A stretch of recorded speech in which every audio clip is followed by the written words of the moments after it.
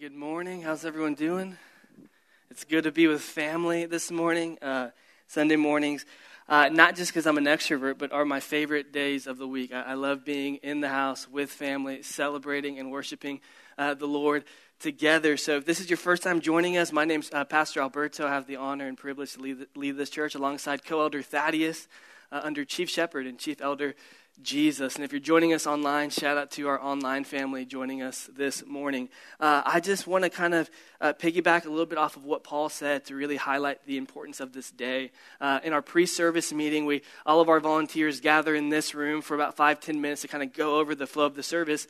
And right before we ended, I shared this thought that I felt the Lord was impressing on my heart. How today we're going to see people get baptized, transferred from death into new life in Christ. And I really felt the Lord pressing on my heart that today we're not only going to see new life in Christ, but we're going to see old life, people who are already walking with Jesus, experience exactly what Paul talked about this morning. This resurrection power, this personal revival, almost a sense of new beginnings. And it's so great when the Spirit of the Lord just comes and unifies us together. Because Paul didn't know I was going to share that. I didn't know what Paul was going to share. But really, I believe what God's revealing in this moment is that, like you said, there's people in this room that maybe are craving breakthrough. You're craving new life. You're craving for God to do something, to revive something in your heart. In church today, I believe God's going to work miracles. I believe that in this moment, we're going to encounter the resurrected, the living Jesus in the Word in this morning, and that you are going to experience this sort of new beginning, fresh life in Jesus. I'm expectant, and from that place, I really want us to posture ourselves as we worship the Lord in the Word. So we're going to continue our series this morning, For Everyone, New Life on Mission. And we've been discussing this idea that Paul says that the gospel is for everyone. That the good news of who Jesus is and what he's done isn't just for the Sunday morning, isn't just for the saints and for the believers. Rather, Jesus is for everyone. And Paul is so moved by the work of the Lord in his own life, saving him from his sin and setting him free, that he's encouraging this group of people that he's writing to really live and proclaim and embody this message. And so that's kind of the idea that we've been discussing. Is what does this new life look like when it's on mission with Jesus? What does this new life look like when we move away from the sidelines and say we want to partner with God in his mission to advance the kingdom of his kingdom to every ends of the earth in every area of life? And so today we're going to be discussing a key aspect of living life on mission. And it's the idea of being rooted and grounded in the love of God.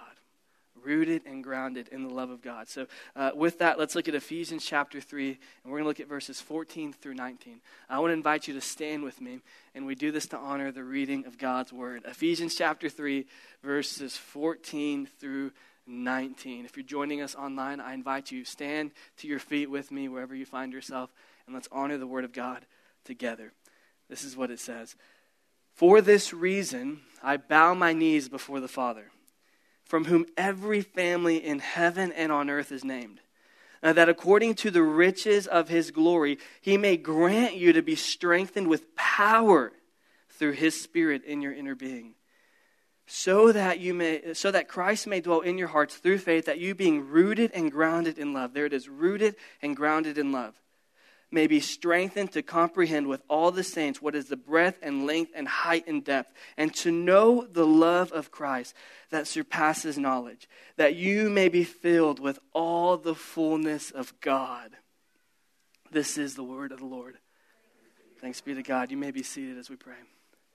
Lord, we come in Jesus' name, and what Paul's praying is my prayer. That you would fill our hearts, that you would strengthen us with your power, that we may be rooted and grounded in love. Give us the strength this morning for one moment to comprehend the breadth, length, height, and depth of your love that surpasses all knowledge. Spirit of the living God, would you come fill us with the fullness of God? In Jesus' name, amen. Amen. This week I was running errands, and I was at one of my favorite stores, Target. Target's a good place to be. And the way my mind works is sometimes like I get these random phrases or slogans that come to my head, and I just cannot stop saying it out loud. So sometimes like I'll be doing dishes and just singing the same lyric over and over and over again. And Morgan's like, "Why are you doing that?" And I'm like, "I don't know, I just can't shake it. It's just the way I am. Leave me alone." And so when I was walking out of Target, this slogan came to my mind. You might know it. Love, it's what makes a Subaru a Subaru. Yeah. And I thought to myself, what? That's maybe subconsciously like there was a Subaru that just drove by. Subaru is like my dream car, so if you're watching this or if you're in the room and you want to get me a Subaru, that's what I want, a Subaru Outback. And I was just fascinated by this phrase, and I thought to myself, love, it's what makes a Subaru a Subaru. And I started asking myself, why? Why does love make a Subaru a Subaru? And when I think about these commercials, there's quite a few things that are happening, if you've ever seen one. They make this claim that they're the longest lasting car on the market. That you see old Subarus all over the road, and that they're so reliable, that they have this incredible longevity to them, that they're one of the safest vehicles on the market. And really what they're saying is that the highest experience of love is this sort of reliability. That you can take a Subaru in these commercials to the wilderness, up these crazy mountains, and they're going to make the trek and come all the way back in one piece, that they're reliable. That you can see Subarus from 20, 30 years ago still on the road, that they're long-lasting. That these Subarus have these high safety ratings, that you can actually trust your life in these vehicles. And it's almost like they're making this claim that the highest form of love, or one of the highest experiences of love, is longevity, is reliability, is safety, is stability. And when we think about love in action, or we think about love on display, is this not the type of love we want to experience, church? Is this not the type of love that we want to have in our life? A love that is safe. A love where you can pour out your life and be received well in vulnerability and openness. Do we not crave a love that's reliable? Where you know that on the other side, someone's going to reciprocate to you stability and security and be there for you. Do we not crave a love that's long-lasting and enduring? A love that is not fickle and doesn't fade, but is enduring? And if we're honest, we crave this love because this hasn't been our experience of love. We've experienced maybe the exact opposite, where we've given our hearts to people, and people that we thought would be there end up disappointing us. Where we give our lives to individuals or families in hopes to find safety and security, and we're met with brokenness and abandonment. We crave this experience of love because this hasn't been our experience. And it's silly to think that a car, an impersonal force, could reciprocate that love. It's silly to think that this object of matter could love you back when all it was designed to do was to get you to point A to point B in maybe a really cool, stylish way. It's impersonal. It can't reciprocate love. And if it were up to me, I would say this: love, it's what makes Christianity, Christianity. Love, it's what makes God, God. That the highest quality of love is not found in a Japanese vehicle. The highest quality of love is not found in the purchase of an inanimate object. Rather, the highest quality of love is found in a personal God. And this God offers his love. He gives his love. And he loves us so deeply because he deeply knows us. And the love that he offers is reliable. The love that he offers is trustworthy. The love that he offers is secure. It's safe. It's good. He's dependable.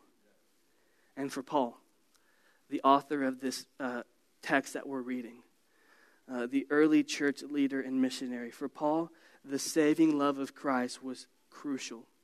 It was central to all that he did. Knowing the saving love of Christ and fully appreciating it was one of his strongest desires and one of his most frequent prayers. He would pray, oh, that they would know the love of God. Oh, that they would fully appreciate and be moved and stabilized and rooted and grounded in this love. Because knowing this love, living in this love, changes everything. It was the driving force of his ministry. The overpowering sense of Christ's love was the driving force of ministry in his own life. And for this reason, Paul prays. Paul prays that believers would be extremely touched and aware of this great divine love. Paul prays that his people would be strengthened by this love, that they would be overcome with this love. And when Paul prays, we just read his prayer, in the original language, it's one sentence. It's 86 words.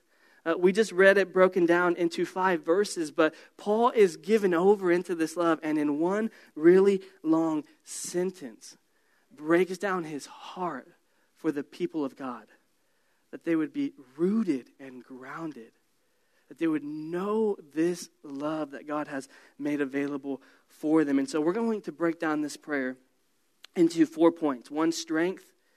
2, love. 3, knowledge. And 4, fullness. If you're taking notes, strength, love, knowledge, and fullness. And we're going to look at Ephesians 3, 16 and the first part of 17 as we talk about this idea of strength or stability or security. That according to the riches of his glory, he may grant you to be strengthened with power through his Spirit in your inner being, so that Christ may dwell in your hearts through faith. The idea here of strengthening means to be reinforced, to be fortified. Paul prays that the believers would know the strength of the Spirit of God, that they would be reinforced internally, be stabilized by this power of the Spirit, so that they could draw near to God and experience his power. And so my question this morning is, well, what's the point of this? What's the point of Christ strengthening our hearts? Why is Paul praying for Christ to strengthen and stabilize our hearts? Well, one of the reasons he prays is because in this early church context, Paul is writing to a group of people who are just overcome by all sorts of spirituality. As we've discussed before, that in the normal day and age, you could go out into the city and really just throw a rock and it would stumble upon a random god or temple, and boom, you could worship that god. You could worship that spirit. You could worship that deity and being. And the idea was that if you could give yourself over to this false god, that maybe, just maybe, this God would intervene in your life. That this God would do something in your life. That he would or she would satisfy the cravings of our soul. And so the idea of spirituality was so rampant that many in Ephesus feared torment by false spirits. That they walked in the sense of weakness or fragility because they were occupied in such a spiritual world. And Paul prays that we would be strengthened because in his context, he knows that the early church, they need power to resist evil. They need power to turn away from sin and the sinful patterns of the flesh that oppose Christ. He knows that we need power to walk in union with Jesus, to walk in community, and to fill the world with the good news of Jesus. Paul is extremely aware that following Jesus out of your own strength is virtually impossible. That you can't be a Christian, you can't have a relationship with Jesus if you're taking the initiative to sustain your relationship with Jesus. That's not the message of the Scriptures. In fact, the message of the Scriptures is that the Spirit of Jesus, the Holy Spirit of God, comes and dwells inside of us and empowers us to live like Jesus, because there's no power within ourselves to overcome the enemy, to overcome the power of the flesh, to overcome temptation. That we need a power from on high that is moving in us and enabling us to pursue Christ-likeness. Because apart from the Spirit working in our life, we gravitate naturally towards sin. We gravitate towards brokenness. Paul prays that they would experience this power, that they would be strengthened by the Spirit of God, internally fortified so that they could resist temptation and will walk in new life in Jesus. And the world that we live in, we don't really think like this. We don't really leave this building and think to ourselves, what sort of spiritual principalities and powers are after me today? What principalities and supernatural powers are opposing God this morning? And the temptation is to think that we can live for Jesus on our own strength. And I would argue that that's the temptation that many of us, myself included, face. It's not that we're not unaware of supernatural powers and how God desires to strengthen and move in our lives. It's that maybe we don't really believe it. And we don't really draw near to him to strengthen us and to reinforce us. Our temptation is to think that we can live the Christian life in our own strength. Our temptation is to think that we can come up and muster enough power and enough faith to walk in godliness. And yet, my question is, how's that really going? I know for me, when I find myself trying to follow Jesus out of my own strength, I actually get messier, not holier. That when I try to follow Jesus out of my own strength, I actually feed the appetites of my flesh instead of feasting on his Spirit. And the reason why is, as Martin Lloyd-Jones says, there's a mechanism of sin working inside of us that is pulling us away from godliness, that is distracting us from a life of faith, that is almost cruise control for walking in apart from a relationship with God. And Jesus comes into the vehicle of our lives and turns off the cruise control, moves us out of the driver's seat, and takes the wheel. And he begins to rule and reign over our lives and begin to drive the vehicle of our lives. And so when we ask for the Lord to strengthen us, what we're asking him is to become the Lord of our life all over again. Lord, would you come and take control of my life because I'm trying to strengthen myself and do things out of my own power. Would you lead me? Would you guide me? Would you empower me to be more like you? The message of the Bible is that we desperately need the power of God to live as sons and daughters because we cannot do it on our own. So how is this strength experienced? How is this reinforcement? How does this play out into our lives? Paul goes on to say in verse 17 that Christ may dwell in your hearts through faith. And I'm going to just nerd out for a little bit and focus on the word dwell. In the original languages, there's just two words for dwell. I'm going to try to pronounce them, and then we're just going to keep moving. One is part oikos, and the other is kat oikos. And so there's these two different words for the word dwell. The first sort of version of dwell that we see in the scriptures means to inhabit a place as a temporary resident. This is the word that the scripture uses for when the people of God are just temporarily inhabiting a land, when they are just a resident of a territory. It's like staying at a hotel or an Airbnb. You're a stranger to the home. You're a temporary resident, temporarily dwelling there. The second word that the scriptures use for the word dwell is something way more powerful, something way more amazing. This idea of dwell means to settle down permanently. It means, this is the word that is used to describe how Christ dwells in our hearts. That Jesus, when he dwells in our hearts, he's not a temporary resident. He's not waiting to clock out at 3 p.m. He's not just staying there while he moves on to somebody else's life. Rather, he is a permanent resident in our hearts.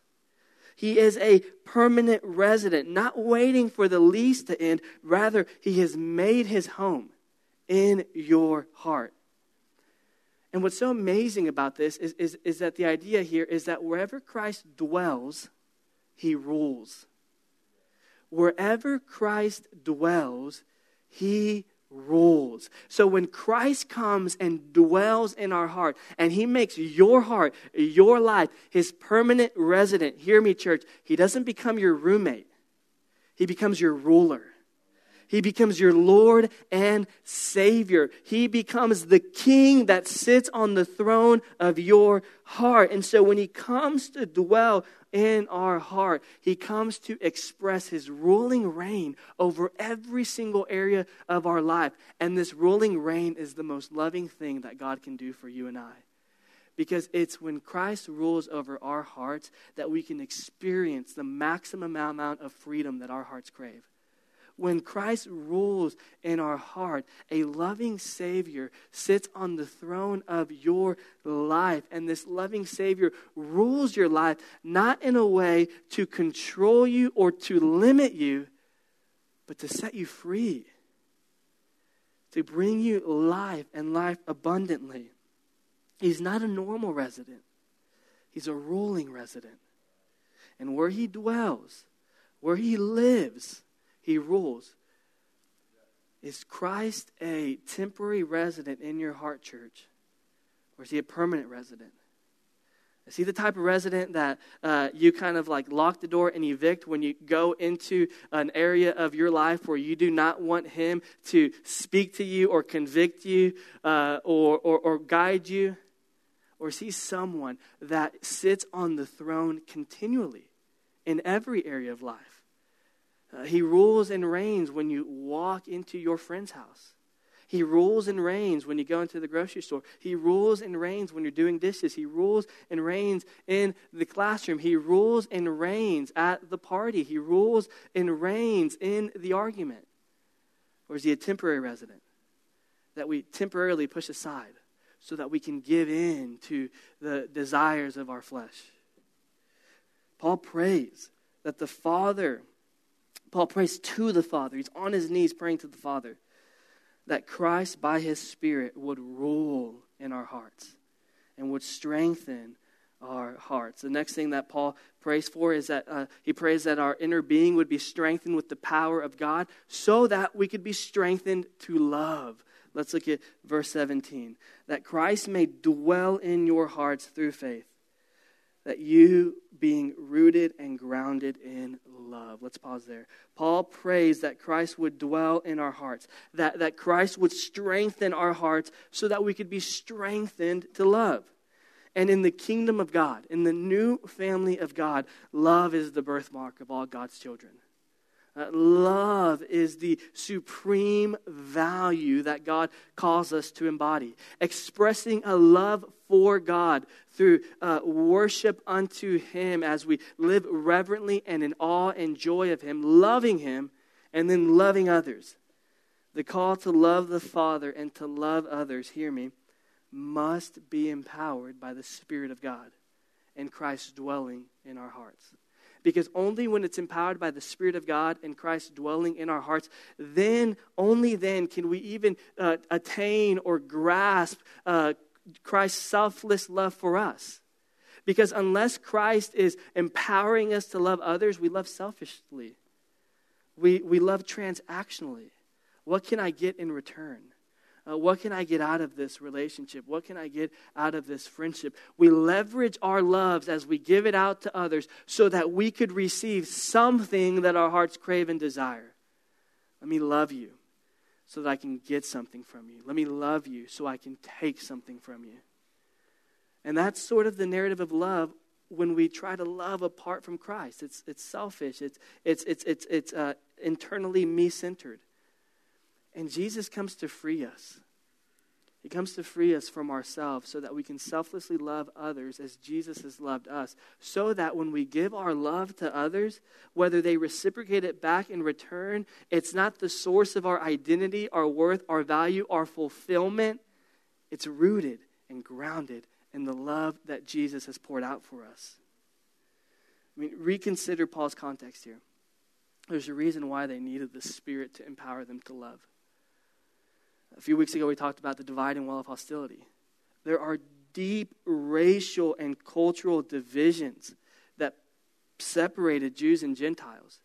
Deep racial and cultural tensions that would put two groups against one another where they would not mix and congregate.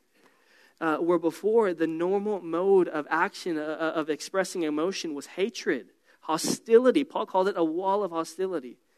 And now he's calling them to love. He's calling them to embrace and embody the highest kingdom ethic, to love one another selflessly.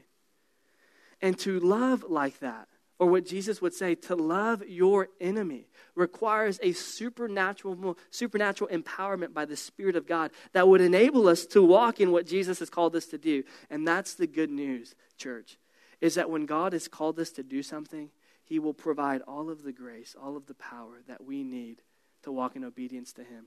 You have been given grace and power by Jesus himself to love your enemy. You have been given grace and power and new life to step into places of deep tensions and divides and embody a life of love and grace. And this love of Jesus heals. It makes things whole. It renews. It restores. And the restoration and the renewal and the healing that we long for is often on the other side of loving our enemy. Church, let's embrace that love. Let's walk in that love. They need the Spirit's power to enable them to love. And if we're honest, we do too. I do.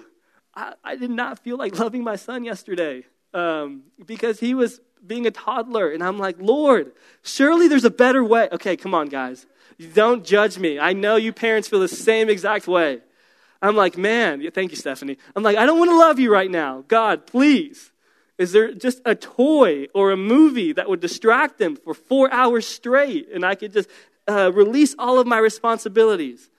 I need the supernatural power of God to love and shepherd my son, to love my wife, to love his people, to love the way that Jesus is tenderly loving me.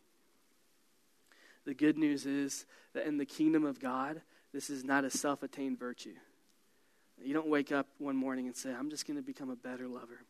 I'm just going to love the way Jesus loved me, and then sort of fall into that subtle lie that you have to do this out of your own strength. No, in the kingdom of God, we love by experiencing love and then just loving. It's this weird mystery where we experience love by tapping into and receiving the love that Christ has for us through a relationship with Jesus and communing with him. And then somehow that love comes out of us. So if you're struggling to love this morning, let your heart be tenderly loved by God. Paul uses two metaphors to describe this love. One is a gardening nature metaphor, and the other is an architectural metaphor. He says that you being rooted and grounded in love.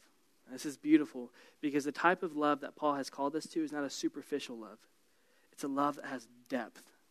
It's a love that has experience. It's a love that goes beyond the surfaces and communes with God and with the hearts of others.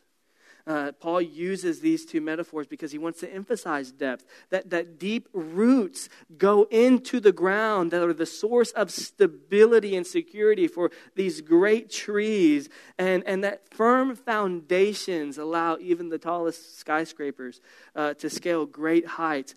Paul, the Lord, Jesus Christ, has called us to be a well-rooted tree and a well-built house. To live a life of depth, to move beyond the superficial nature of loving with our words, but embodying it with our lives and loving the way Christ has loved us. A follower of Jesus is all in for Jesus, and the temptation is to live superficial Christian lives that have no depth. The temptation is to follow Jesus on the surface. The temptation is to say, I go to church and I'm plugging into a community group this week, and I pray often, and that's all God gets from me. But he doesn't just want a few activities in a few days. He wants every area of your life.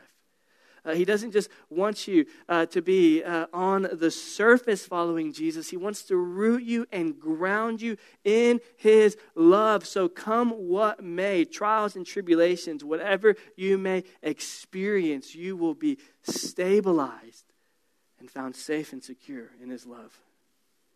A life of love for the Lord and others is a life of depth, rooted and grounded. Hear what John Stott has to say. Love is to be the soil in which their life is to be rooted. Love is to be the foundation on which their life is built. We root our lives in the love of Christ, and we build our life on the love of Christ. The next thing that Paul prays for and believes for his people is that they would have a knowledge of this love, that they would have a knowledge of Jesus. We continue to read verse 18, that you may be rooted and grounded in love, may have strength to comprehend with all the saints what is the breadth and length and height and depth, and to know the love of Christ that surpasses knowledge, that you may be filled with all the fullness of God, that you may be filled with all the fullness of God. I love this so much. Paul prays that through the power and strengthening of the Spirit, that we would not only be stabilized, reinforced by the Spirit's power to follow Jesus, that we would not only be strengthened to love one another, but that we would be strengthened to comprehend the love of Christ. To further quote John Stott, he says, the love of Christ is broad enough to encompass all mankind, especially Jews and Gentiles, the theme of these chapters, that the love of Christ is for everyone. And it's long enough to last for eternity, and deep enough to reach the most degraded sinner, and high enough to exalt him to heaven. Amen. Paul says it this way in Romans 8:37 through 39. No, in all these things we are more than conquerors through him who loved us. You have a spirit of victory, not because you're victorious and you've conquered many battles, but because he loved you and has conquered the enemy of sin, the flesh, and the devil. You are more than a conqueror. For I am sure that neither death nor life, nor angels, nor rulers, nor things present, nor things to come, nor powers, nor height, nor depth, nor anything else in all creation will be able to separate us from the love of God in Christ Jesus our Lord. That sort of love that we crave that's long-lasting. The love that we crave that is stable. That love that we crave that is safe and secure and reliable and enduring. Church, that love has been made available to you and has been poured out for you in Christ Jesus. This love that God has for you is long. This love is deep. This love is eternal. This love is far better than anything this world has to offer, because it's not from this world. It's from an entirely different world, and God is pouring it out on you abundantly, holding nothing back. Where do we experience this love? Let's look at verse 18. That we may have the strength to comprehend with all the saints what is the breadth and length and height and depth. Did you see it? Where do we experience this love? With all the saints. This love of Christ is experienced with the saints, the people of God. This is amazing that God has designed the church, that God has designed community, not to be a place where we reflect to one another our shameful moments, our inadequacies, our brokenness. Rather, where we reflect to one another the love that God has poured out to us. Where if you are feeling that this love isn't long and deep and eternal and stable and reliable and secure, God has designed the church and the gathering of the saints to be the place where we could reflect that love to one another, so that it could be rooted and grounded in our hearts, and we can believe that God is far better than the people of God and the way that they express their love. God has designed and has expressed and ordered for this love to be reflected and lived out with all the saints. We need the people of God to understand the different facets and aspects of God's love. I will boldly say this. You are limiting yourself to understanding the multiple aspects and facets of God's love if you are following Jesus by yourself. An isolated Christian can know something, a few things about the love of God, but that grasp will be limited. Why? Because God has mysteriously designed the church, the gathering, the assembly of the saints, the people of God in community to be the place where somehow His love is reflected to one another, and we learn more and more about the different aspects and facets that God loves us with. Paul says that we comprehend this love with all the saints. All the saints, men, women, young, old, diverse cultures and ethnicities, diverse backgrounds and experience. We see on display the diverse aspects and facets of God's love. We receive his love. We become rooted and grounded in this love. So you know what this means? I'm encouraging you to plug into community groups this week. I'm encouraging you to find a day and time that works with you and plug into these groups that are designed to reflect the gospel to one another and be places where we experience the love of God so that we can be formed and filled and nourished by his love, for his love, as we grow as disciples of Jesus. I love the Spirit of God and how he just providentially orders these things. I did not plan on plugging community groups, but you kind of have to when you're at that place in the text. And I think that's the Lord that's really affirming this moment right now. That maybe you feel that community groups would be a place where you can't express yourself because it seems unstable and not reliable and not trustworthy or enduring or long-lasting. Yet that is the place where God wants to fortify your heart and strengthen your spirit with the assembly of the saints. Community groups this week.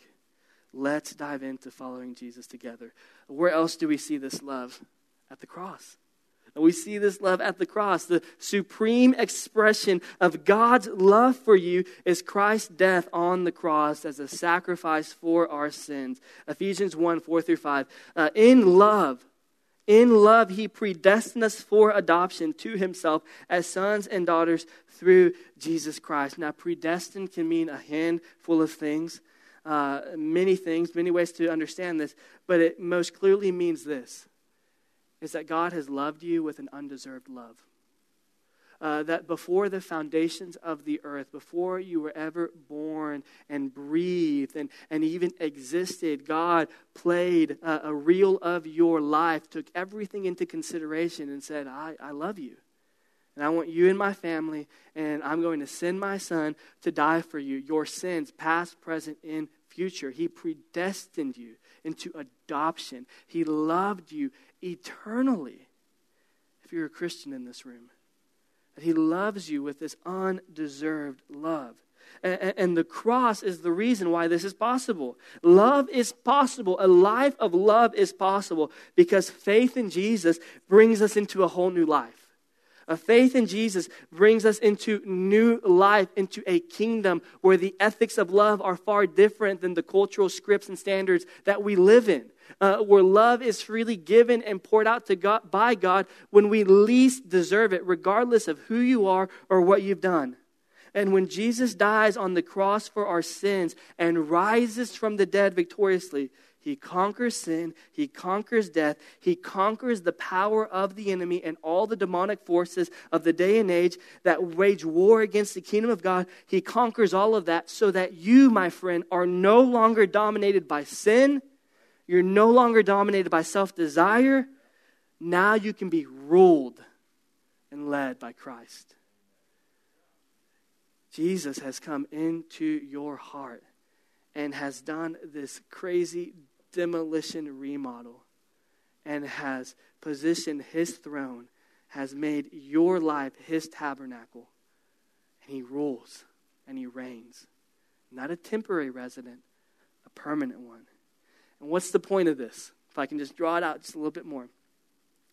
The point of this is so that we can know the love of God and be filled with the fullness of God. Verse 19, to know the love of Christ that surpasses knowledge, that you may be filled with all the fullness of God. I don't even know how to preach that.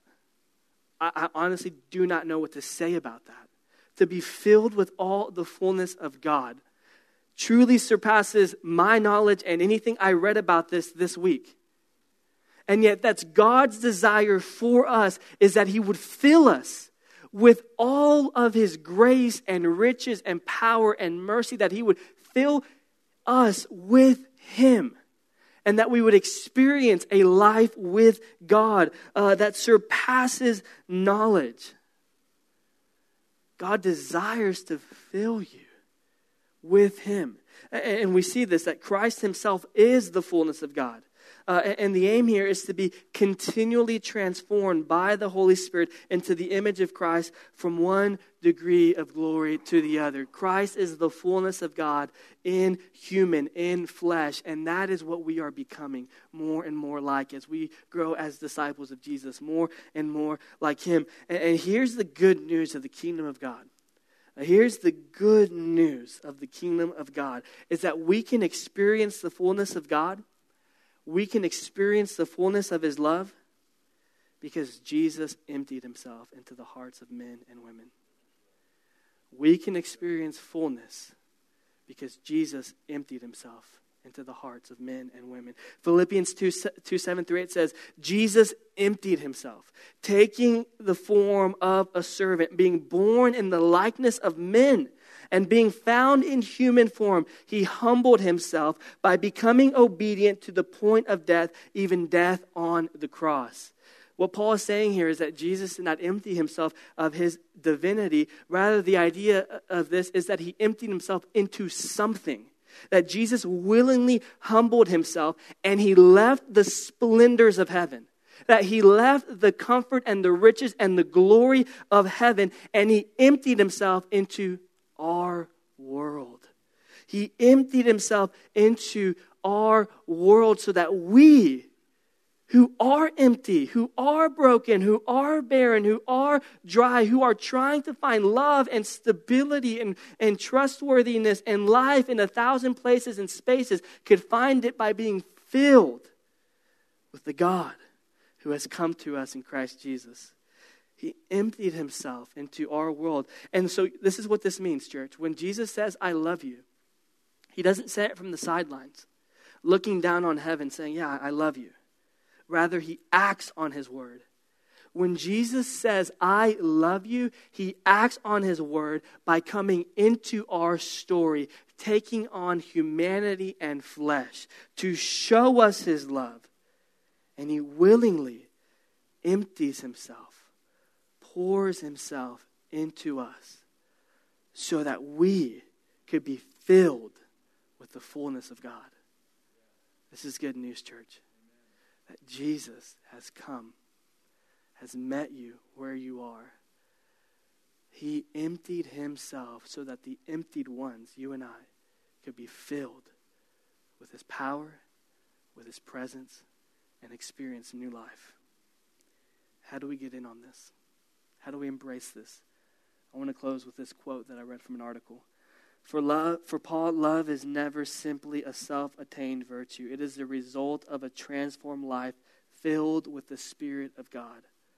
Love is always the result of a transformed life filled with the Spirit of God, which God pours his own love into the human heart.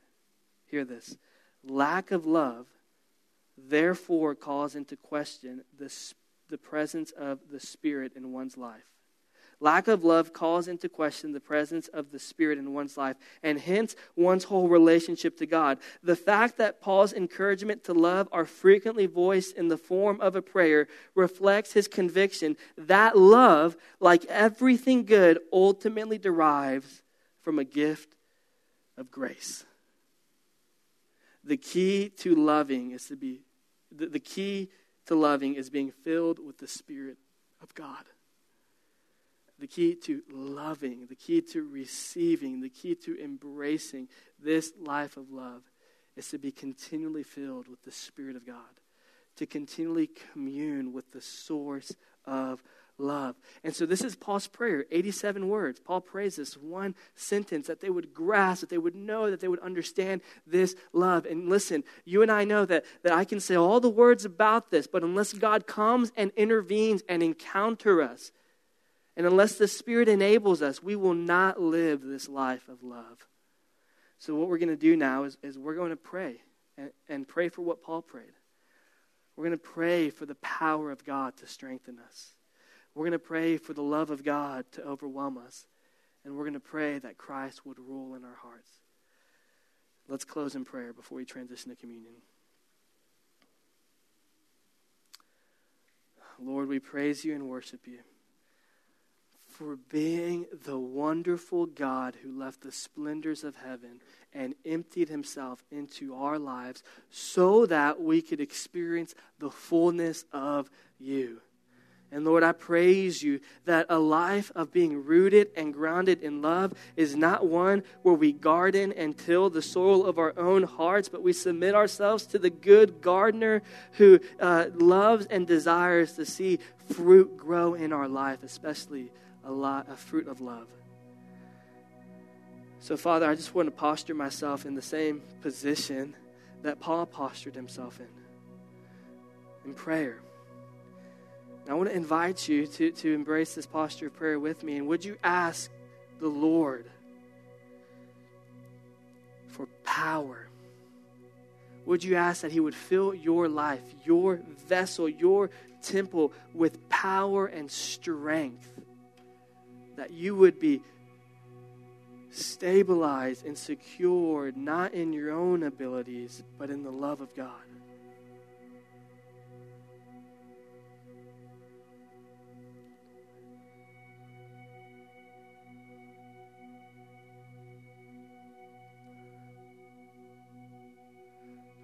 Next, would you pray that the Spirit of God would help you to comprehend the love of God? Would you pray that the Spirit of God would come and overwhelm you with the love of God?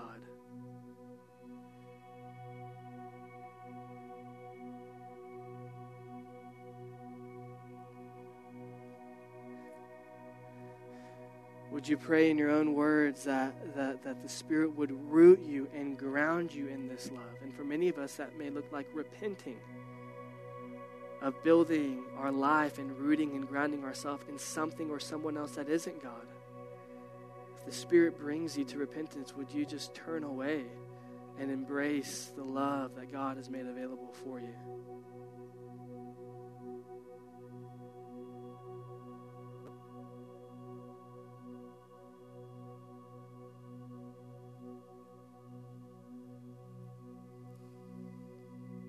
Lastly, would you pray that Christ would rule in your heart? Maybe this week Christ was more of a temporary resident than a permanent resident. Whatever that area is, whatever the Lord is bringing to mind, would you take a moment to just repent of that and turn away and come to God who receives you with grace and love? And would you ask him to rule and reign in your heart, not just in a few areas, but in every area of life? In your own words, would you pray that Christ would sit on the throne of your heart?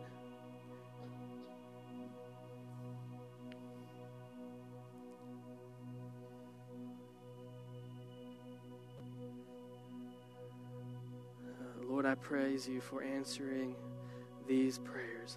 I praise you, Lord, that in confidence, I have this confidence, Lord, that these are prayers that you love to answer, that you love to move in and through. And so this moment and even this week, Lord, I pray that we would experience a supernatural overflow of your power, that we would just be gripped by your love, that we would be brought down to our knees by your love, as Paul was. And Lord, I pray that this week we would feel the temptation to follow you in our own strength and to be the Lord of our lives. Would you convict us and remind us that our best lived life is one with you ruling, with you reigning, with you as Lord. Praise you for the gift of Christ Jesus. We praise you for the gift of this love. In Jesus' name.